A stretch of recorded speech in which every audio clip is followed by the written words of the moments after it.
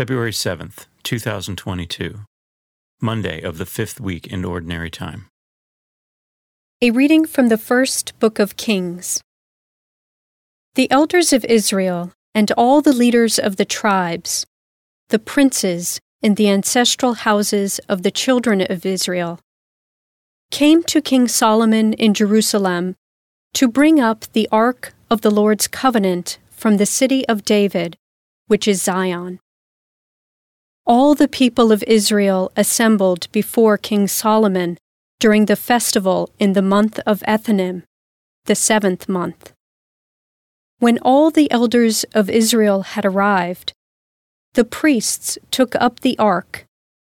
They carried the ark of the Lord and the meeting tent with all the sacred vessels that were in the tent.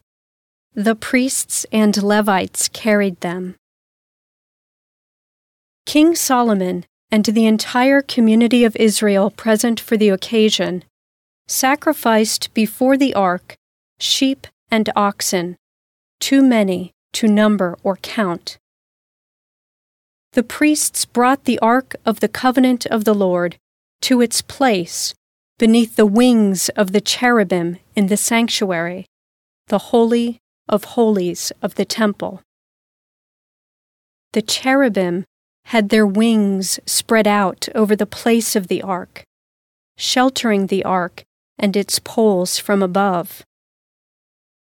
There was nothing in the ark but the 2 stone tablets which Moses had put there at Horeb, when the Lord made a covenant with the children of Israel at their departure from the land of Egypt. When the priests left the holy place, the cloud filled the temple of the Lord, so that the priests could no longer minister because of the cloud, since the Lord's glory had filled the temple of the Lord. Then Solomon said, "The Lord intends to dwell in the dark cloud. I have truly built you a princely house, a dwelling where you may abide forever." The word of the Lord. The responsorial psalm. The response is, "Lord, go up to the place of your rest."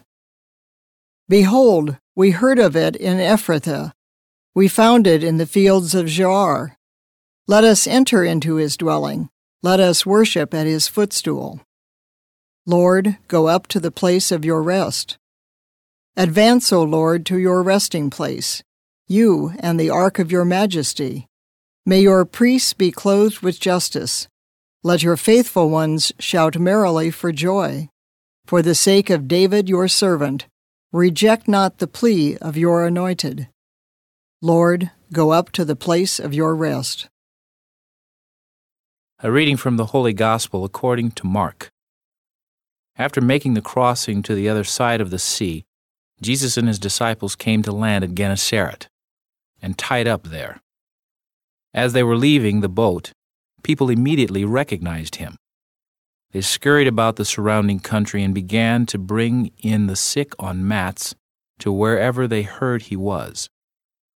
Whatever villages or towns or countryside he entered, they laid the sick in the marketplaces and begged him that they might touch only the tassel on his cloak, and as many as touched it were healed.